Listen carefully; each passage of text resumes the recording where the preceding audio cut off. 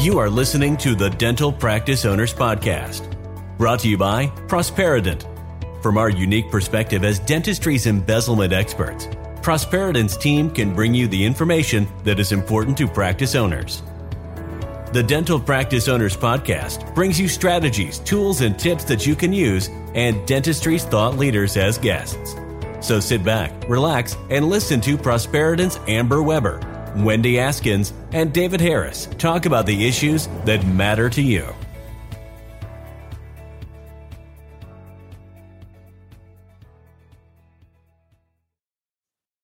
Hello, dental family. Thank you for joining us this evening. We appreciate you taking your time to continue learning about this epidemic of embezzlement that is just engulfing dentistry.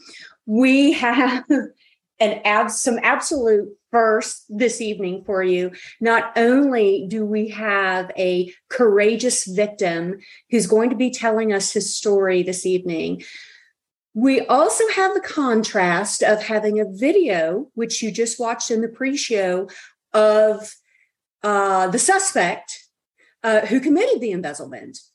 And the contrast in their stories is absolutely shocking, to say the least.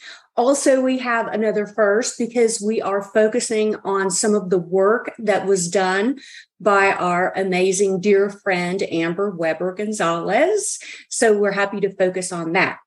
Let's get some boring housekeeping stuff out of the way first. Number one, we're going to be here for about an hour and a half. And for those of you who've joined us before, you know that Dave is pretty much a stickler on the time frame that we have, although I'm sure we'll have tons of questions. This session is being recorded, and it will be posted on our website and on our YouTube channel sometime between Friday and Monday. So if you enjoy this webinar, which I have no doubt you're going to, you enjoy this webinar, please share it with your friends and have them visit either our website or our YouTube channel to take a look at it. Also, we are providing continuing education credit for this evening, thanks to Altura Periodontics. And directly after this webinar concludes, you'll be receiving an email, which will tell you exactly how to obtain your CE certificate. So with that boring housekeeping stuff taken care of, Dave, take us away. Wendy, you could make the farm news sound interesting. Thank you. Just before we start tonight, I just want to give our audience a little preview of what we're going to be doing next month. So our date next month is November 15th. And as usual, we're going to start at 8 p.m. We have a really interesting guest. His name is Emmett Scott. Emmett is, first of all, the CEO of a dental support organization called Community Dental Partners. He's also the president of an organization called the Association of DSOs. And Emmett's going to talk to us about something that I think is on the mind of a lot of practitioners, which is like, what's it like to work with a DSO? He also hosts a Facebook group that does a podcast called DSO Secrets. I've known Emmett for a number of years. He's a terrific guy. He's very upfront about the DSO world.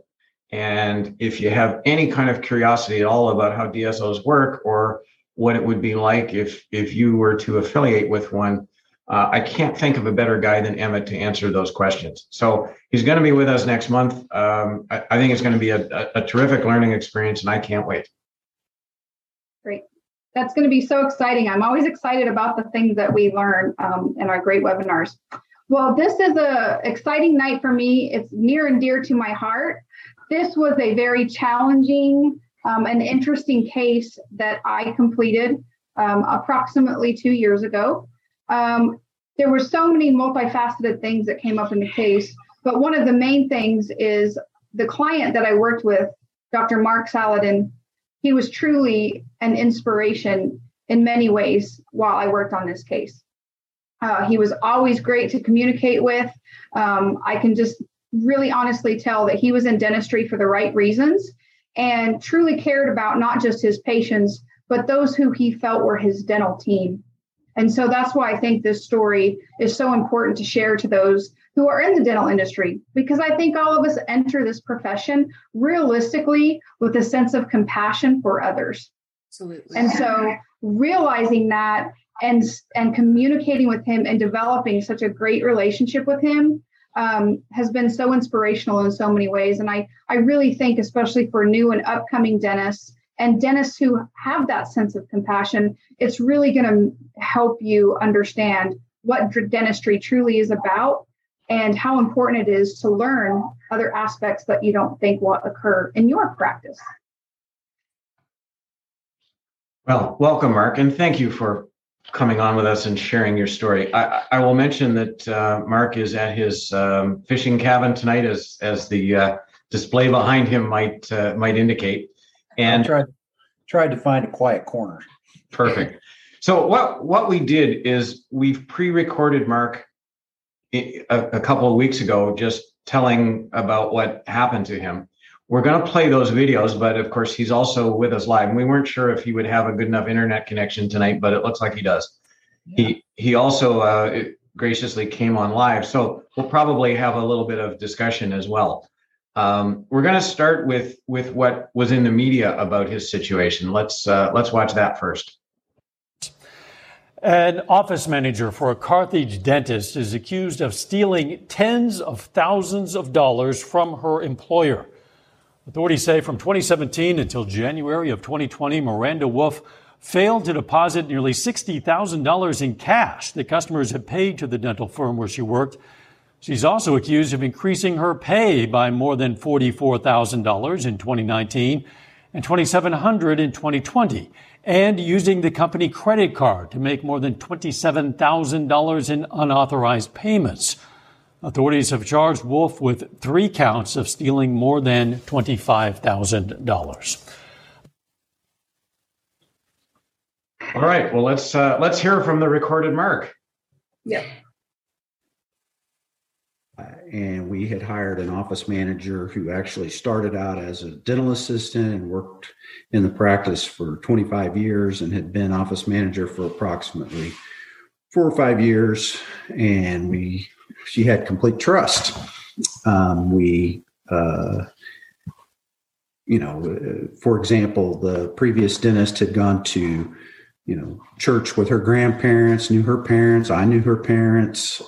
She had been a patient in the practice as a child, and knew her family. She's well respected in the community. Just had complete trust. So that's why she ended up with the job. She really didn't have the educational background for it, but we trained her, and she really got the job because we thought we could trust her. This was a person that her husband was a friend of mine.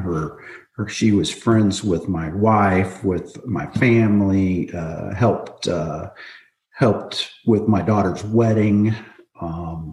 There were a lot of things that she had done as what we felt like friendship. Everybody loved her, and the patients all loved her. We hear that story a lot. Yep. That this person kind of becomes part of your family. And I'm not sure it's accidental or it's done for other reasons. I mean, Mark, you certainly had that feeling about her. Yeah, I was bought in. I bought into her and her story, completely. One of the disheartening parts is after this came out, people would come to me and would say things like, well, we knew certain things were going on and we knew that you weren't aware of it, but we didn't think you'd believe us. And, that was a little disheartening to, that people didn't feel like they could come and tell us that. And that's just kind of the power she had over people. She was really good at,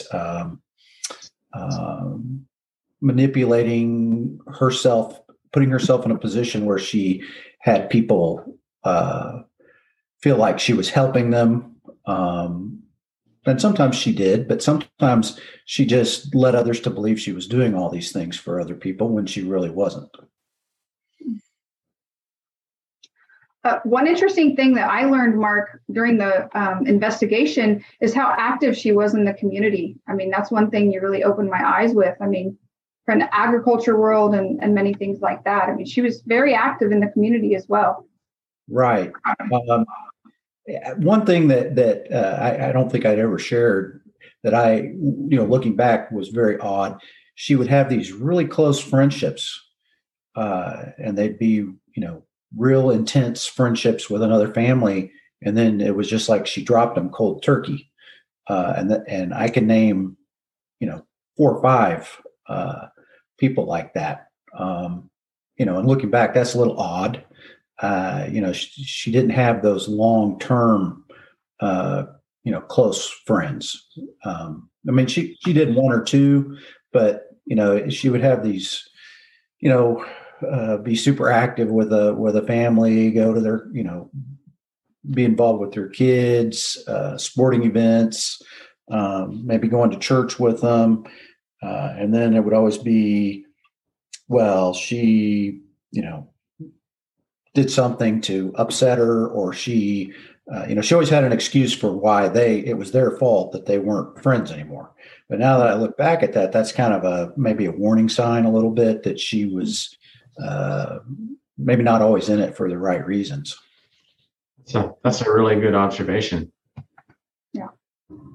So one of the most interesting things about what we're about to share here is when I first started the investigation, and Mark and I were communicating really regularly, Miranda was no longer working in the practice. She was branching out into other aspects of dentistry. But Mark had reached out to me and said, she wants to know where we're at, how much you found. And there was this constant urgency from her to communicate with us. And so Dave finally came up with the idea that we needed to give her the offer to complete a video confession with us so that we could understand the true meaning by what she had done. Because at the beginning of the investigation, just like Mark is saying, she was considered part of the family. And so there was some serious questions about why did she do it? We trusted her. I mean, she could have moved into our house if she was in an emergent situation. So that was what we're about to share here now is what really shows a different mindset of what a lot of people would think would happen versus what actually happened. I mean, I was married to a man for 20 years and he was, I was just trying to keep somewhat of a peace through the marriage. And it got to where I didn't have funds available through him to maintain the lifestyle that we had created for our family. She's a very charismatic person, and she was very good at manipulating people.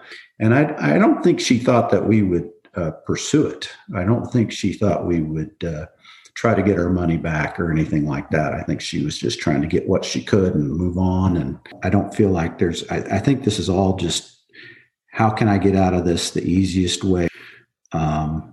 She's completely abandoned her children. I say completely. I mean, I'm sure she has some kind of contact with them, but she walked out of the situation she was in with her husband and left her kids. So if it had been as bad as she portrayed it, I don't think she would have left her kids. And she did move in with another person after that. The items that were stolen were not items that you needed desperately to get away from your husband.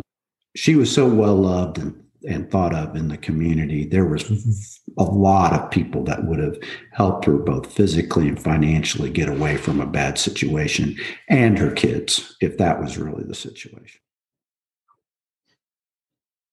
Mark, I always wanted to ask you, which we got to ask this question, but during the time that she was still working for you and the embezzlement was occurring, did it ever appear to you that she was struggling as far as like financially, or wasn't able to go do things she enjoyed, or did anything like that ever No, not at all. During the time that she was embezzling, I believe they had a farm animal that won the state fair. I mean, was the grand champion of the Missouri State Fair. So, they were able to attend, they were able to go and do all those things. And just like always, I mean, I don't believe there was ever anything that she did without. Okay. Her husband had a really good job. I mean, it wasn't, he had a good job. He made good money.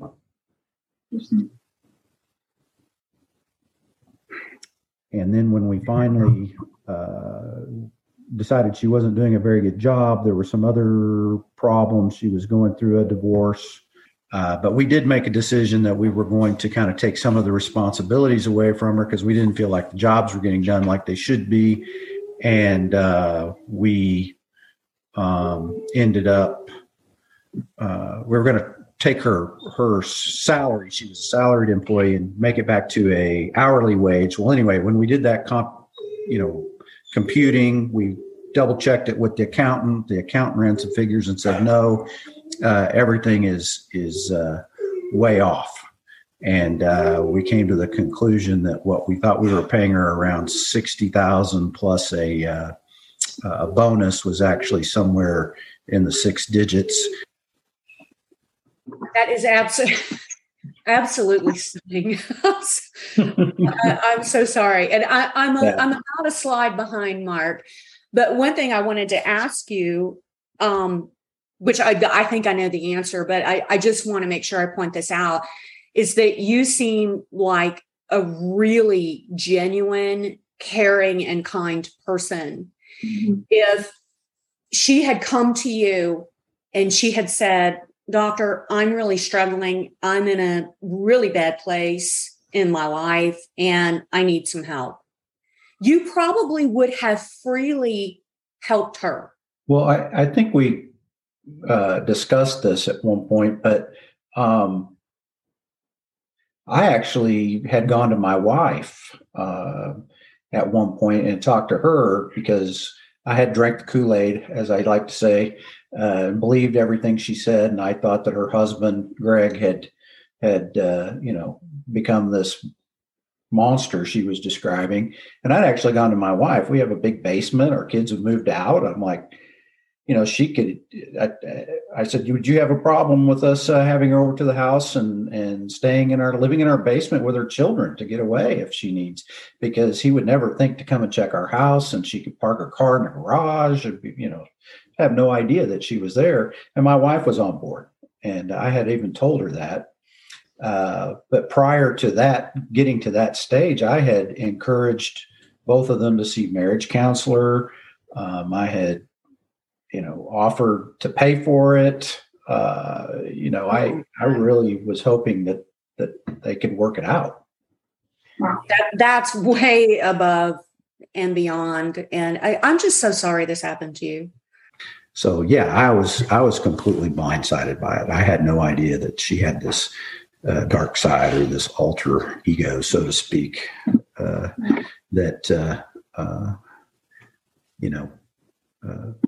if we'd known some of those things, we probably would not have put her in a position of trust. But we weren't aware of it. Mm-hmm. She volunteered at church in the nursery. Her husband had a very high administrative job in our community in the high school. They were well connected. She was always doing something for somebody else. And then I bring that up to some people and they're like, well, she said she did that, but she maybe didn't do everything she said she did,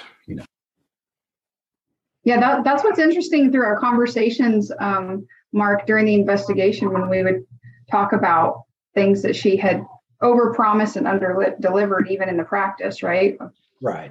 So getting patients in for treatment. Sounds like even in the community, she volunteered to do things that didn't happen? Well, and it seemed like it got worse. I think early on she maybe followed through with things. When I say early on, I'm talking 10, 15 years ago.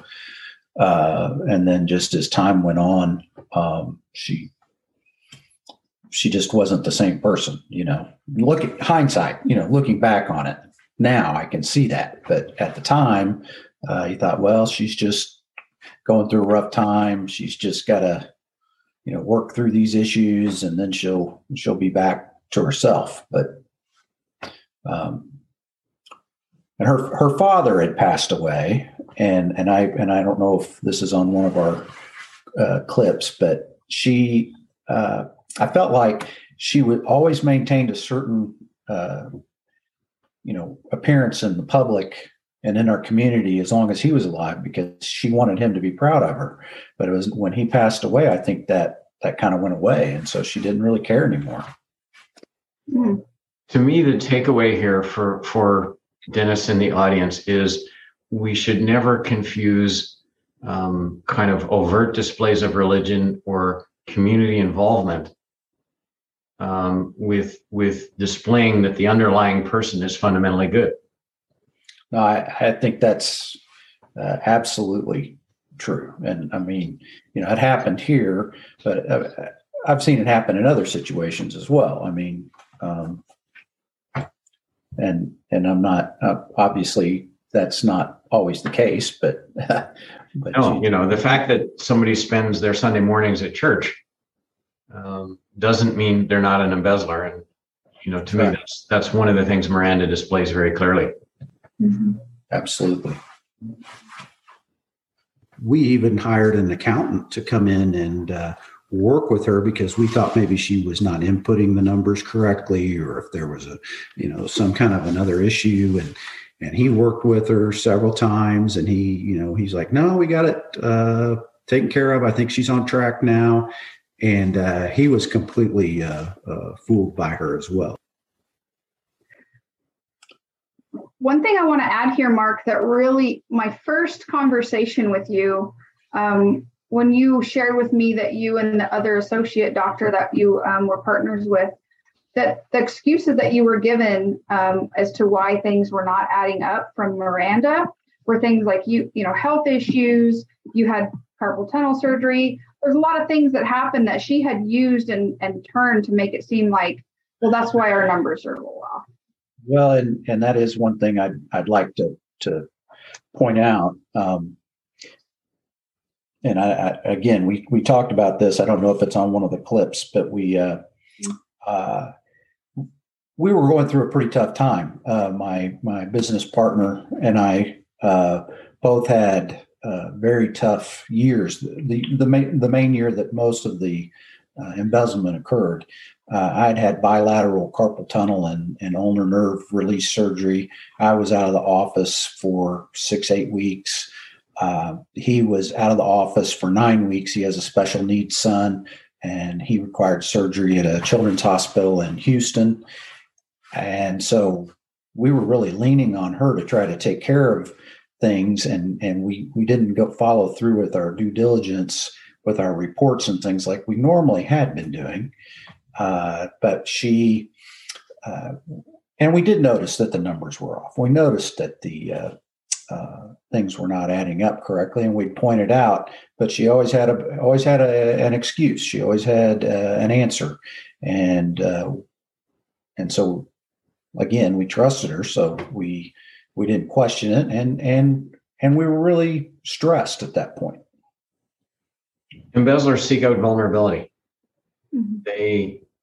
They pounce in a situation when they know that because of what else is going on in your life, you've kind of taken your eye off the ball. Right. When the accounts receivable were a lot higher than what they had been in years past. I mean, there was excuses like, well, we've had an awful lot of write-offs too this year, the numbers are not adding up because you guys haven't been in the office. And then there was another excuse that she had a separate computer that she had reports that had been set up by a previous office consultant we had. And she said that computer crashed. So the numbers haven't been right since that computer crashed. And that made absolutely no sense. But, we were like, well, okay, we'll get someone to help you figure it out. And that's part of when we brought in the accountant, was to help try to, bring that together so that we could get our reports, the numbers making more sense, because we did know that something was off. Well, I remember in the first conversation that you and I had, and you said to me, okay, my partner and I were both off for various times, and now our accounts receivables gone through the roof. And I said, Mark, that makes no sense. Right. I mean, if your productivity was down, my expectation would be that your AR would follow it downward and not kind of go in the opposite direction. And yeah, I remember you and I talking about that, and we agreed, that just what she's saying to me doesn't line up with what the numbers are showing. And that's really when we started to think about digging in a bit deeper. Right. And before you called us, you went to the police. Had gone and spoke to our local law enforcement police department, and we just didn't really feel like the smoking gun wasn't really there for them to be able to do much about it, and we needed somebody with expertise to be able to put together a case, because the police department just didn't have the background or the ability to do that. Yeah, Mark really says here what I've said for many years: the police can't solve this crime. They just can't. No, and again, it's a small community, and not a lot of resources as well. They took the computer and sent it off for computer forensics. We never got it back in time for it to matter, and I don't know that there was ever anything found on it, but it was gone for several months. And by that time, I think Prosperident had a pretty good handle on it. So, yeah, there's no way that it would have progressed the way that it did without the report that we received. I'm very confident of that. Thank you. I'm pretty confident that had we not had Prosperident, our case would have just been lost. But the fact that we had such a good case, I think they knew they had to do something with it. David, he's the first one I spoke with, and I called and left a message, and I can't remember exactly what I said, but it was probably a kind of a mic drop moment for him. He was like, oh. And he immediately called me back. He pretty much told me it wasn't my fault. He was very gracious in that way. He says, this happens to people. It isn't that you did anything wrong. All you did was trust somebody. It went, they gave us a timeline, and I feel like you guys met the timeline. And you did come to me and say, hey, I think there might be some more here if I dig a little bit more, but I'm going to need a couple more weeks. And we were like, hey, go for it. And you did. I thought that was great. Yeah, I felt very good about the whole team. And I keep bringing up Amber. She was our main point of contact, I feel, and she worked with a couple other members in our staff. Anyway, there was a whole team effort. It wasn't just one person. Absolutely. We chose to go with Prosperident because our accountant was trying to put some things together, but we just, my partner and I, we pretty much determined that we didn't have a smoking gun. We didn't have direct tie with what we were presenting. And so we went to the experts, and Amber was able to take we used EagleSoft, and she was able to go through our EagleSoft accounts and actually find those smoking guns. One thing I want to add here, Mark, is I did have interaction with your staff, and it was pretty amazing how they were 100% behind you, the ones that I talked to, and truly value how well you were to work for, and truly what a great dentist you were. So that was very enjoyable. And the minute I'd ask for stuff, you and the staff would just respond immediately. That's important. Yeah, it was very important.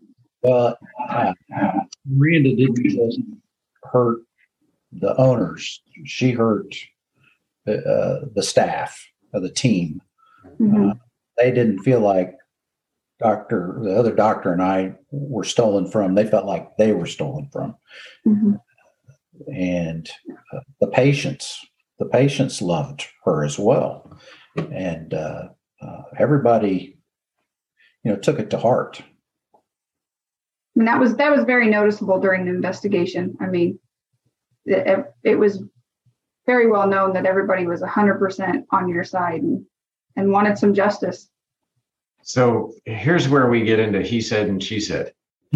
And I kind of laugh at this because whenever I speak and I talk about what people confess to versus what they really do, I've said for many years that on average a thief confesses to 1/6 of what they've actually stolen.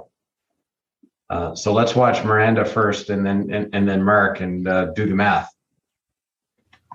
I do not. 25, maybe.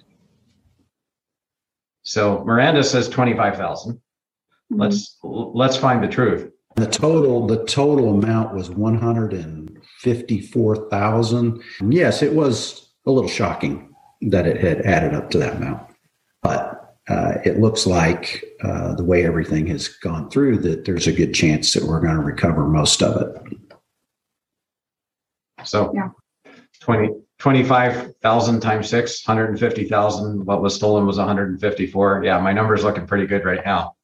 Yeah. You know what I also found very interesting about this video confession with Miranda is that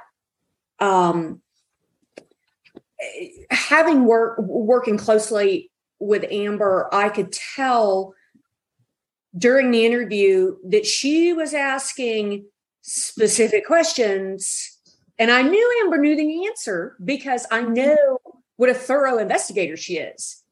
And then Miranda would either say, no, I didn't do that, or I don't remember. And I just thought to myself, and I talked to Amber about it later, and I said, you knew exactly what she had done. I mean, we're not going to talk about it now because we're not going to talk about specific theft methodologies in public.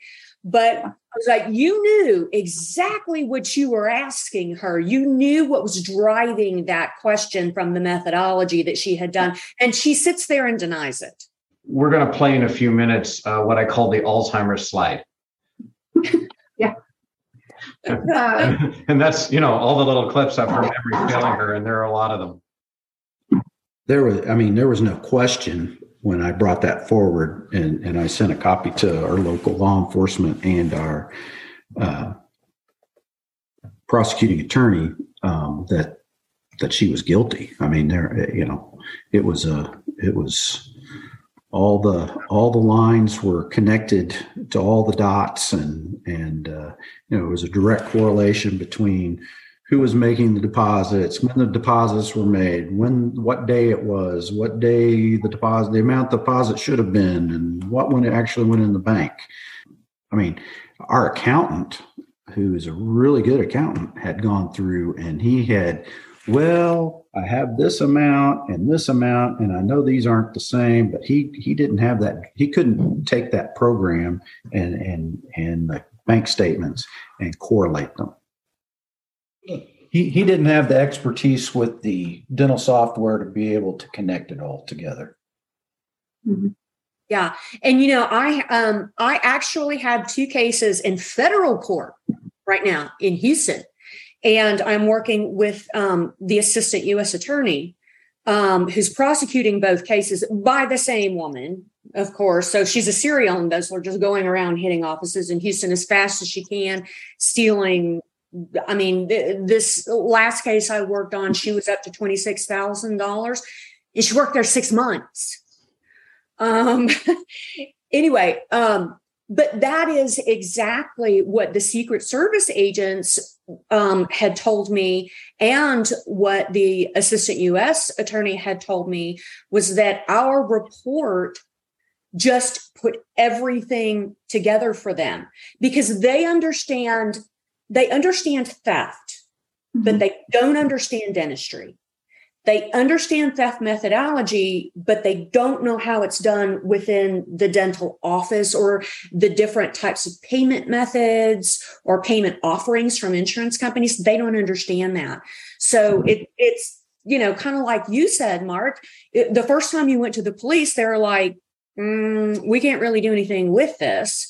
But then you take them back a report, and it just lays it out beautifully and in layman's terms for them, exactly what happened, when it happened, a master list of losses, which is like every single transaction that theft touched, and all the information that they need. So it's easy to just go get a subpoena. Yeah. Well, the one point I would make, when we went to the law enforcement, what's really scary is it wasn't that they didn't say they couldn't do something with it.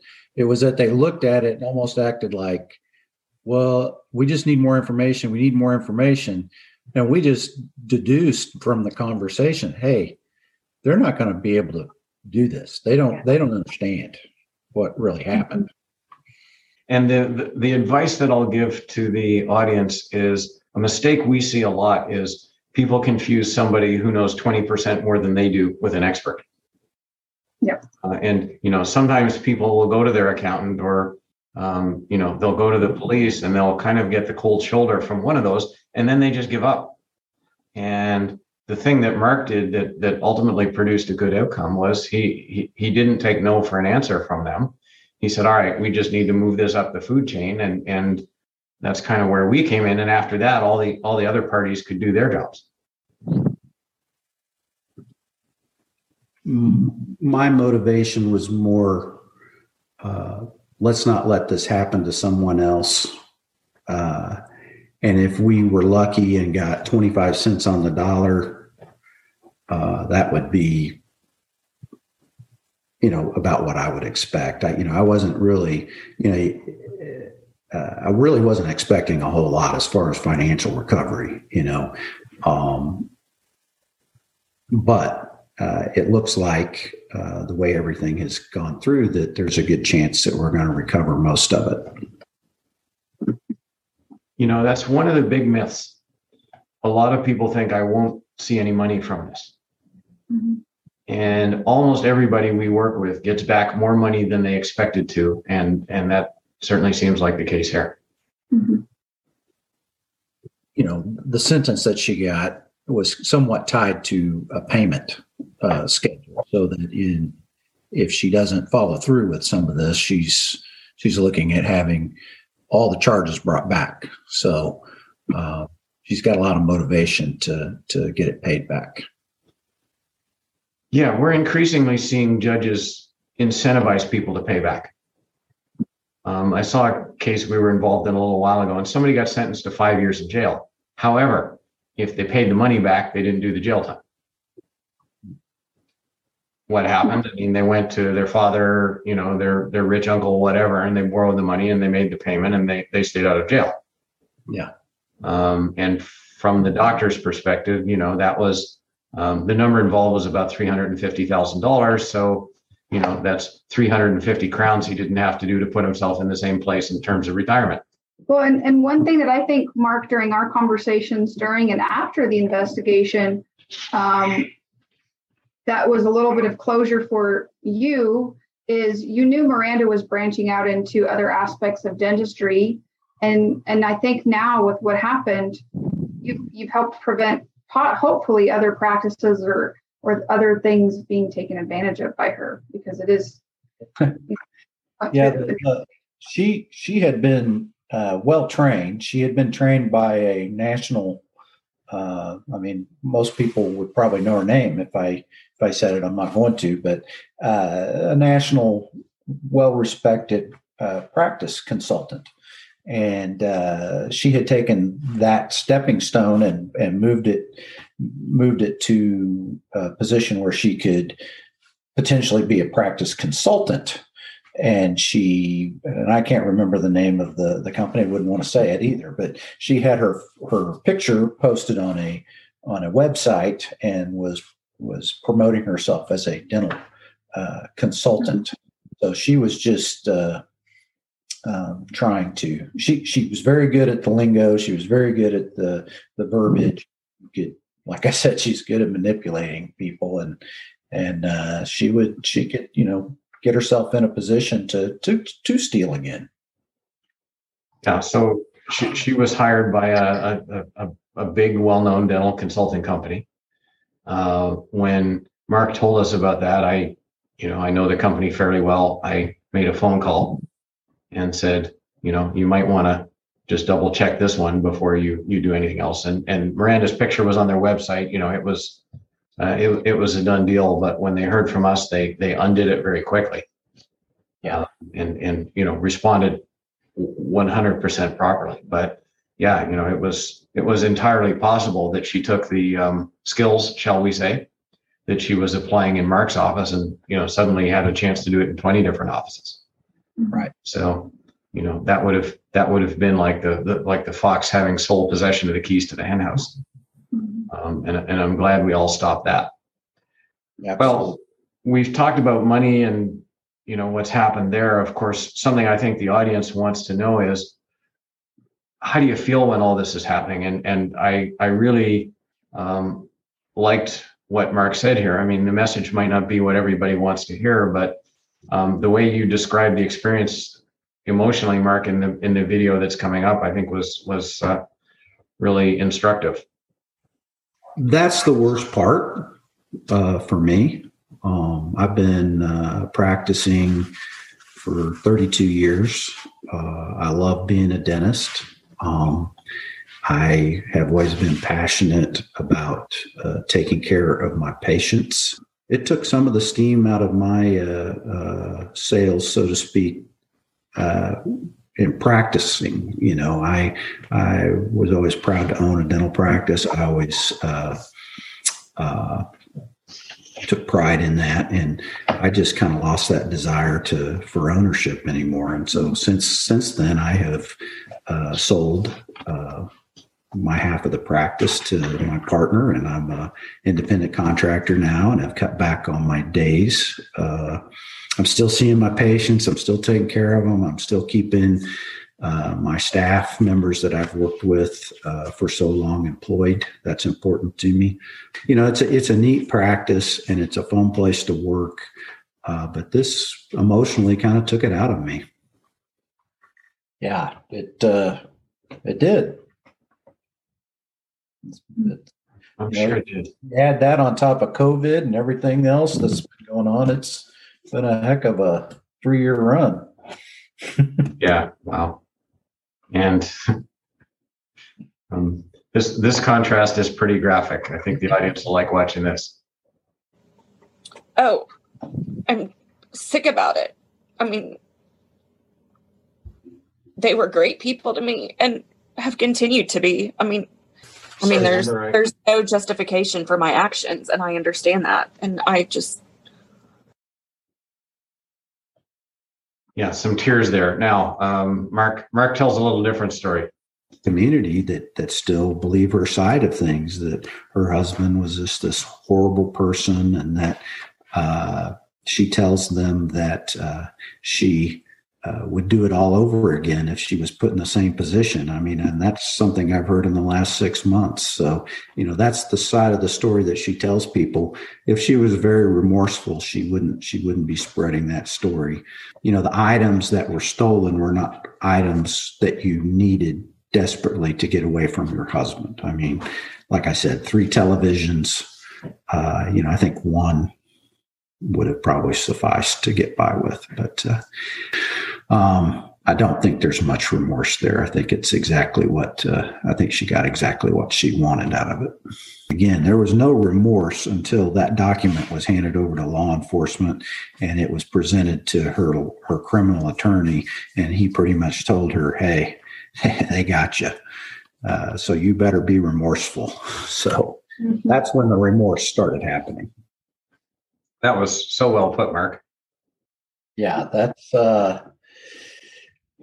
and I feel like that's exactly, I think that tells the story right there. I mean, there's a lot more I could go into in detail. Like I said, part of what she stole was through purchases through Amazon and utilizing a company credit card over a period of time. And we were able to go back and see the items that were stolen, and they were not items that you needed to survive. They were frivolous things. A lot of them were gifts that she sent to another person that she ended up moving in with. So, it was just a very odd list of things that she purchased. So my question is, you had mentioned the story that she was going around town telling was mainly about maybe the abusiveness of her husband or something like that. Yeah. Does the community that you live in, are they aware that she's stolen from you and that she's been prosecuted for that? Number one. And number two, are you at liberty and do you feel comfortable discussing that with people in your community? I mean, everybody, like I said, it's a small town and everybody knows everybody's business. So if somebody asks me and really wants to know if it's something that, isn't overly personal, I have no problem telling them the truth. I mean, I have nothing to hide. And again, that's another point. I brought that up with Amber the other day. If you have nothing to hide, if there's nothing that you have done wrong, you really don't have a reason to not pursue prosecuting someone. Is it fun to go through? No, but if you've done nothing wrong, it's you need to do the right thing. Absolutely. Well, this is what I described as the Alzheimer's slide. Let's listen to all the things Miranda suddenly can't remember. Background and tell us about the first time you took money from Cornerstone Family Dental. To be honest, Amber, I really do not remember. I don't remember. So you're saying, Ms. Wolf, that was your first embezzlement action? To what I remember, yes. Are you sure that you have really no memory of the first time you did this? I really do not. I do not. Okay. Can you give me when that first started to occur? No. You didn't buy anything else on the credit card? Not to my recollection, no. Is there a time that you didn't enter payments into the patient software and kept the cash? Or I mean, not to my knowledge. You had administrative privileges in the software, right? I believe I did. Do you have an estimate of the total amount that you took? I do not. So did you ever accept a cash payment from a patient in your time at the dental office, where the patient paid you to apply to their account? I mean, I may have accepted the payment. And my basic thought here is liar, liar, pants on fire. One thing I'll tell the audience that those of us on the panel all know is that a lot of times when somebody says honestly, or I'm being honest with you, what comes out of their mouth next isn't actually honest. And Miranda did that at the beginning. But, for somebody who seemed generally like she had her act together and was a bit of a control freak, her loss of memory in this interview was kind of startling. In fact, it was funny, and Amber will remember this. At one point, her lawyer, you can't see him, he's just off camera. But her lawyer, who was with her, actually kind of turned to her and said, nobody's going to believe that you can't remember this stuff. And I was asking her about her first theft there, and I'm going to use kind of a clumsy analogy. But for most thieves, your first theft is kind of like when you lose your virginity. All of us remember, how that happened and what the weather was like that day. And here Miranda was saying, no, I don't remember the first time I stole. So that's not very credible. Yeah. Well, and again, looking at this clip, the facial cues are so telling to me, because I saw that look in her face and that little biting of the lip, or the look away and look down and say something and then close her eyes and bow her head, and I'm sure she was lying to me. Now it's easy to see, but at the time didn't see it. You have the advantage of knowing her for a long time, but my impression as we were interviewing her was exactly that. And the people who study neuro-linguistic programming talk a lot about what eye movement means in terms of truthfulness. And Miranda was giving off all the vibes of lying there. And of course, she had the waterworks going, and Amber and I after kind of compared notes, and our basic conclusion was, this woman's neither, she's not truthful, and she is a manipulator. Yeah. Well, and I talked to some of her former friends that she had come to when this was first kind of, there was some gossip around town that something was going on, and they said that she came and just cried her eyes out and told them this big story.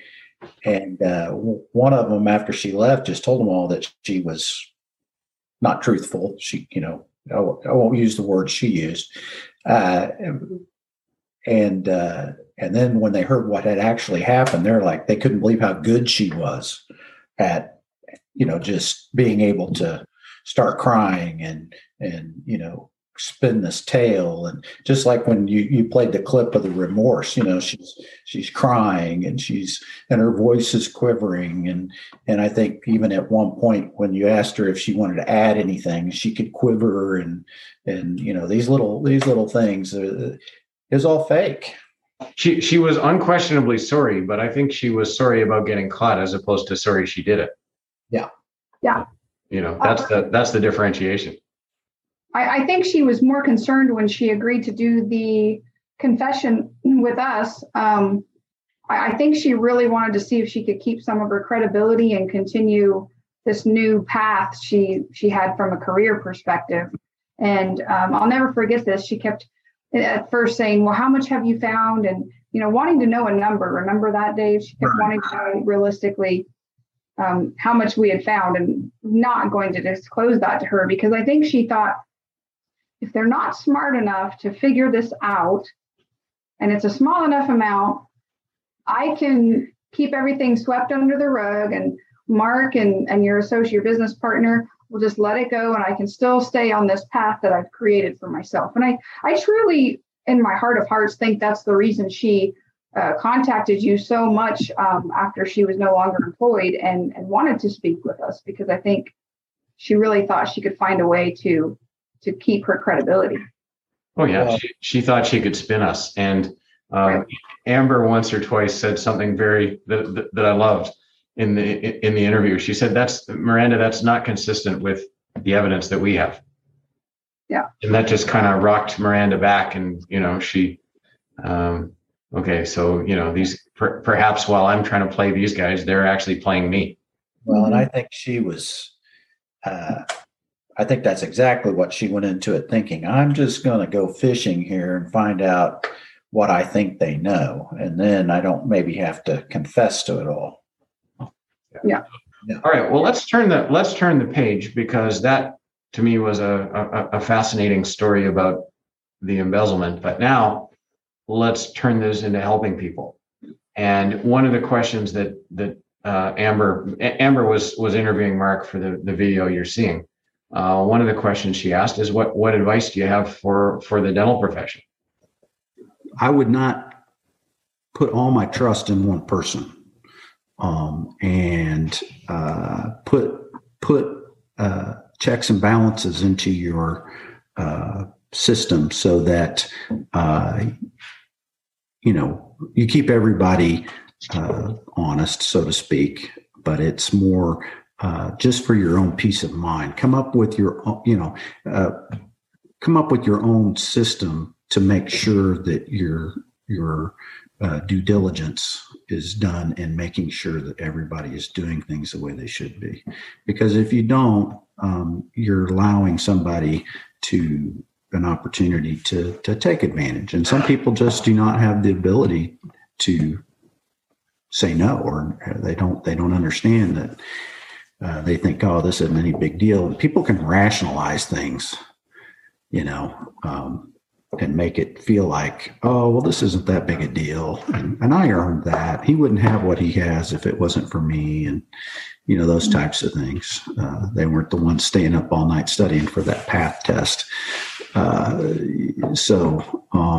they think that they're the ones that are making you successful. So, but you do have to have some kind of a system. And if there's something that doesn't add up, investigate it. Don't let it go. If I had to sum up the considerable wisdom that Mark just delivered, I would say trust but verify. Yep. Which, of course, is quoting President Reagan. Yep. Well, then, Mark, the question I have is, winding the clock back 10 years. I mean, let's allow ourselves the time machine so that we can go back 10 years. And if somebody had said to you, we'll work with you, we'll help you put the right controls in place. Is that something, knowing what you know now, that you wish you had done? I wish I had done that. Of course, I would have liked to. I feel like again, and I said it in the clip you showed, there needs to be a system. And if you have a way of doing it and doing it consistently, it's not really making work for you. You're doing what you should to keep everybody honest.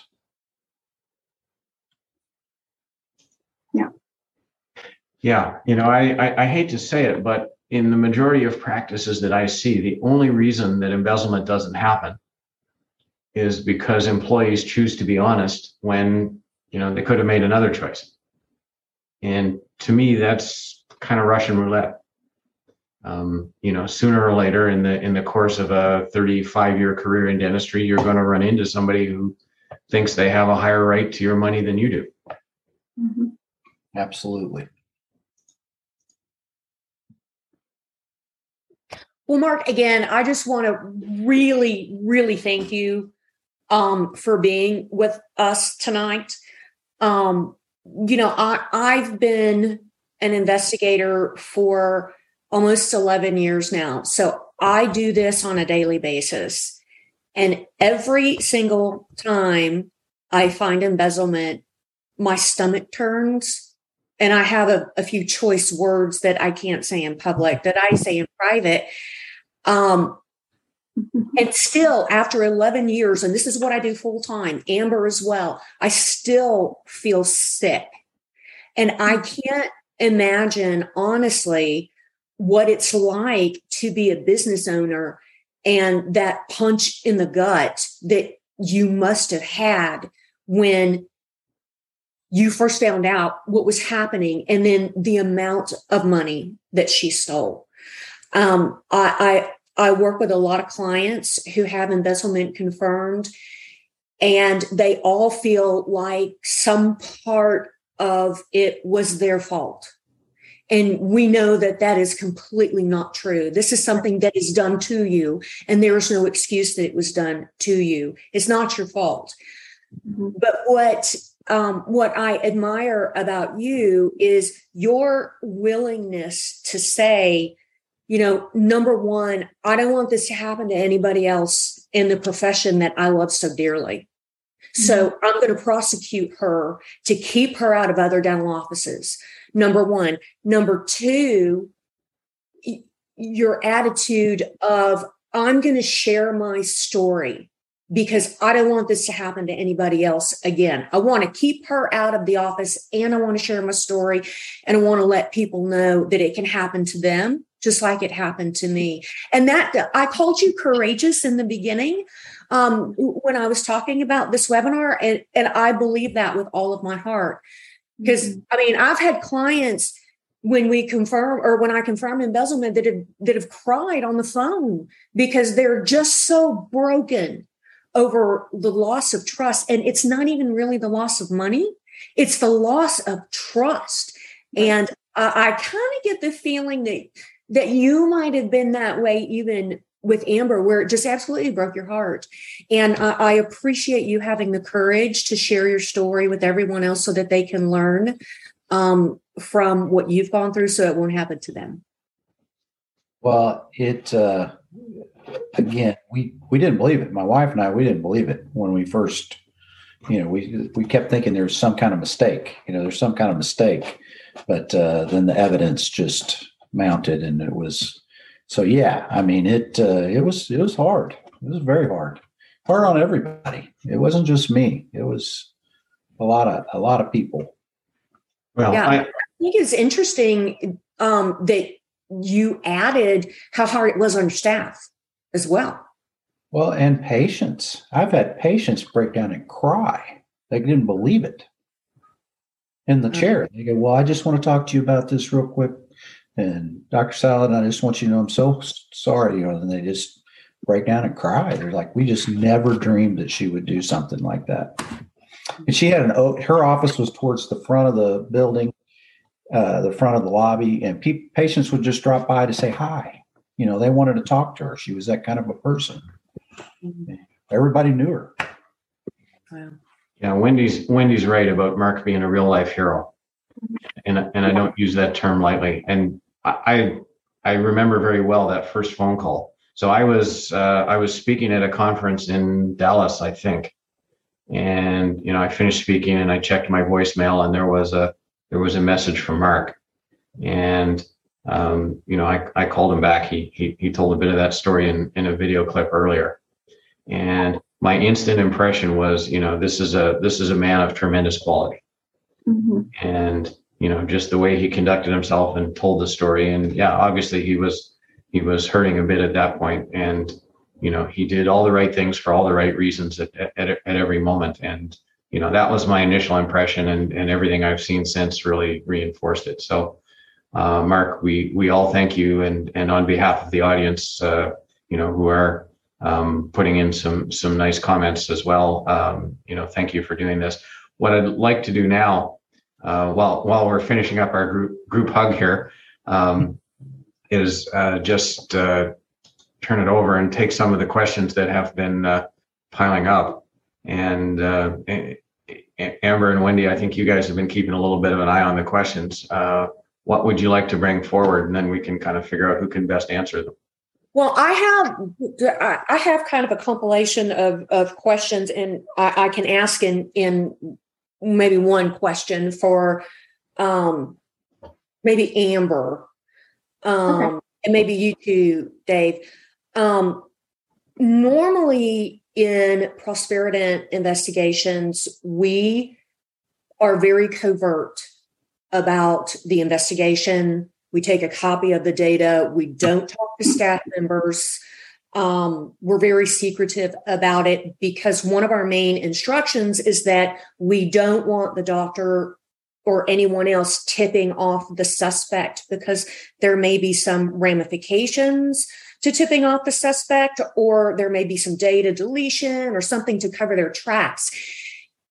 In this case, Amber, that you did with Mark, it sounds like it's way outside of the purview of how we usually handle an investigation. We've had quite a few questions about that. Can you explain why this investigation was different than how we normally do it? Well, I think one of the main things is when we collected the data and set up our remote system, our clone of the data, she was already gone and had been gone for a while. So I think that was one of the main reasons that the staff, particularly there was a key team member who was a former hygienist and also did a lot of business things there. So she was made aware of what was going on, because there was times that I would need reports that were outside of Eaglesoft for other things. So I think from my perspective, she had been long gone for several months before Prosperident was contacted, because Mark and his business partner, like we just talked about, they already went to the police. They talked to their accountant. They tried to go down some paths to figure some things out prior to calling us. And because it was a small community, I mean, she knew the purpose and the reason why she was terminated.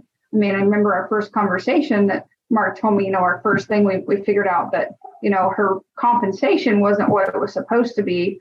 And, we terminated her. So I think there was just a lot of knowledge in the community, small community, and she was aware what was going on. Okay. And then Mark, when you separated employment from her, did you fire her or did she quit? And if that was actually I feel like one of the smarter things we did.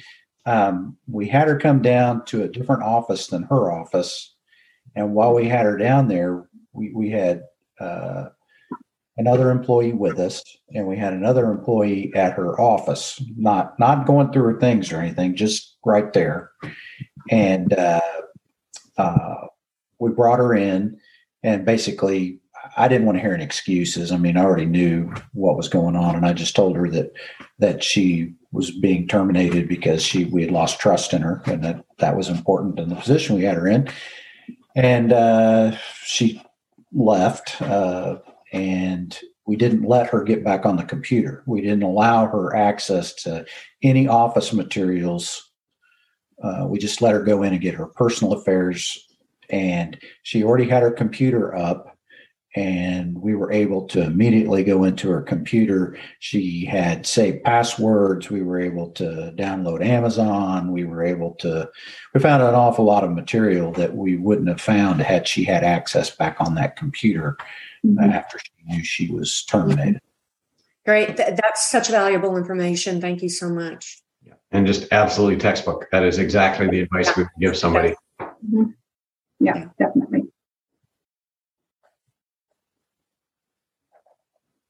So Mark, I have a question for you, because you did contact the police, and a member of our audience wants your experience, but in their experience, because they've had embezzlement occur, they said that they feel like the police generally are not interested in this type of scenario.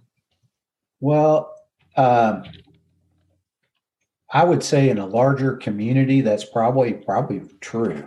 In our case, I don't want to make fun of our police, because they're great, and I respect them a great deal. But it was almost a little bit like they got excited because they don't have this kind of dollar amount. They're used to somebody having a car stolen or something like that. 6-digit plus cases. So they kind of got excited about it a little bit, but I just think it was overwhelming to them because, like I said before, they didn't have the expertise to really go through this. And,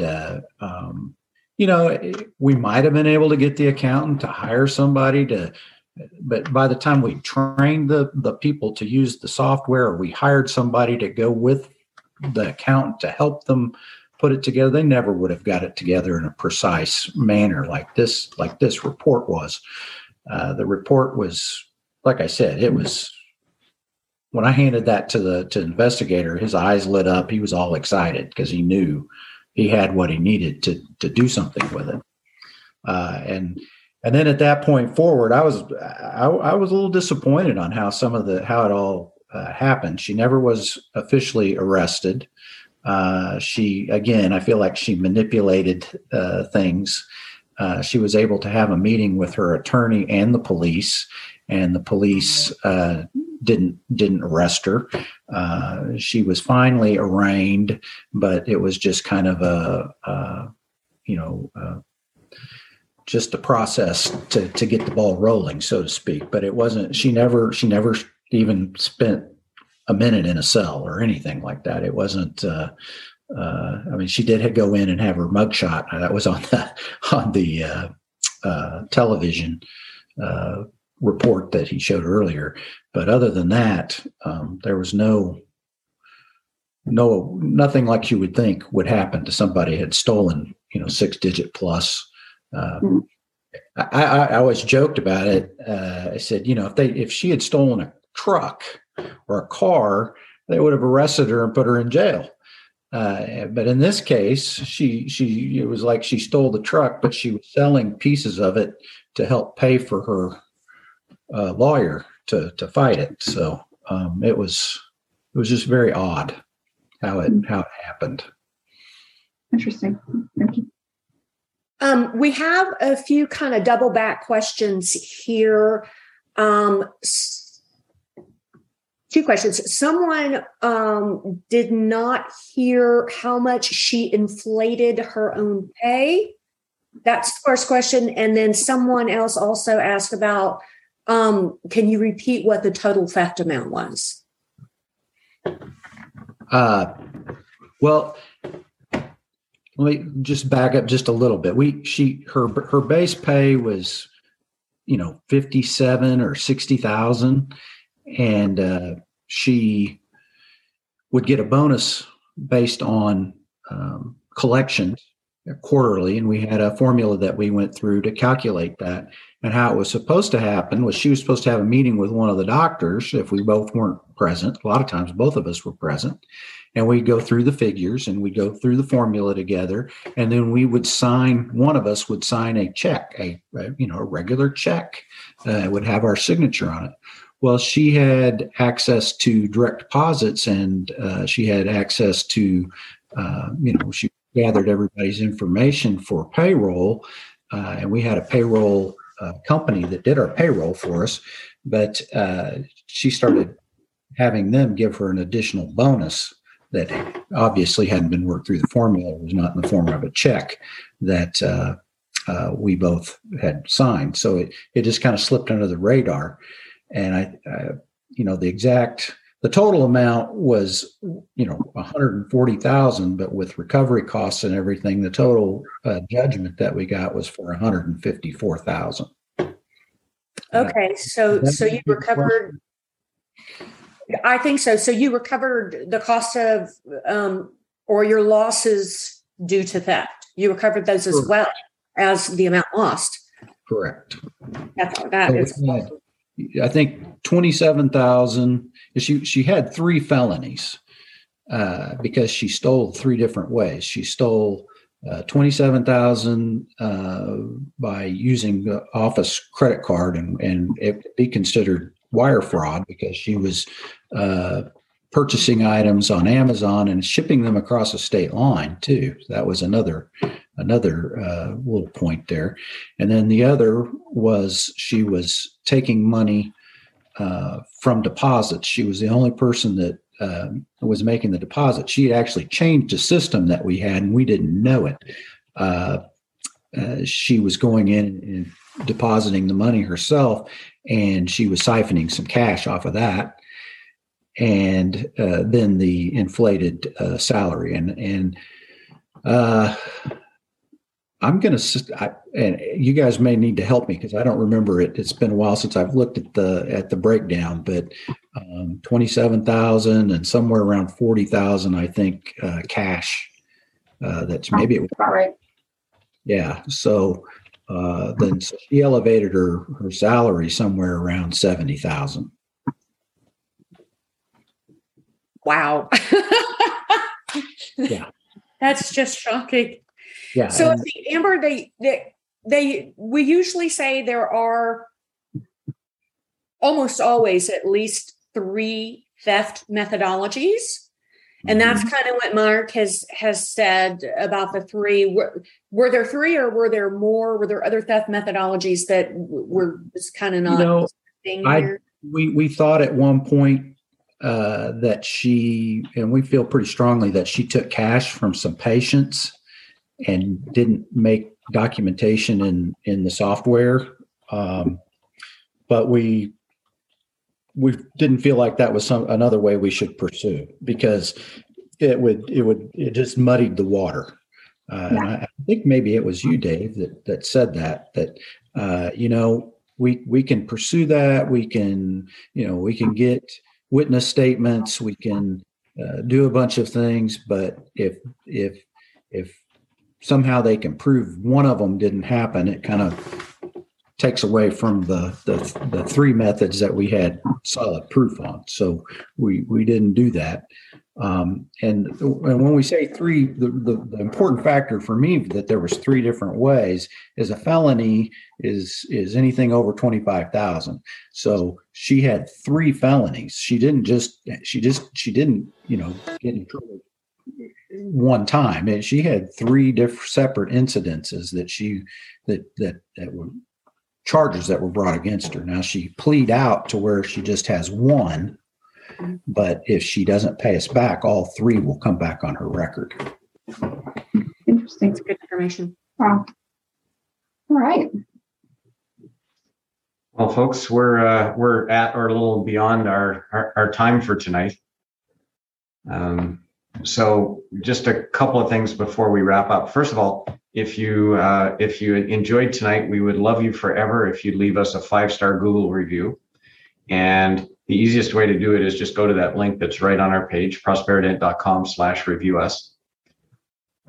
Also a reminder that we will be back in a little bit less than a month, where we're going to have my friend Emmett Scott talking about the DSO world. And it's a great chance to learn about that part of dentistry. And, we all know that DSOs are growing rapidly and swallowing up practices. So there's information there that every practice owner probably needs.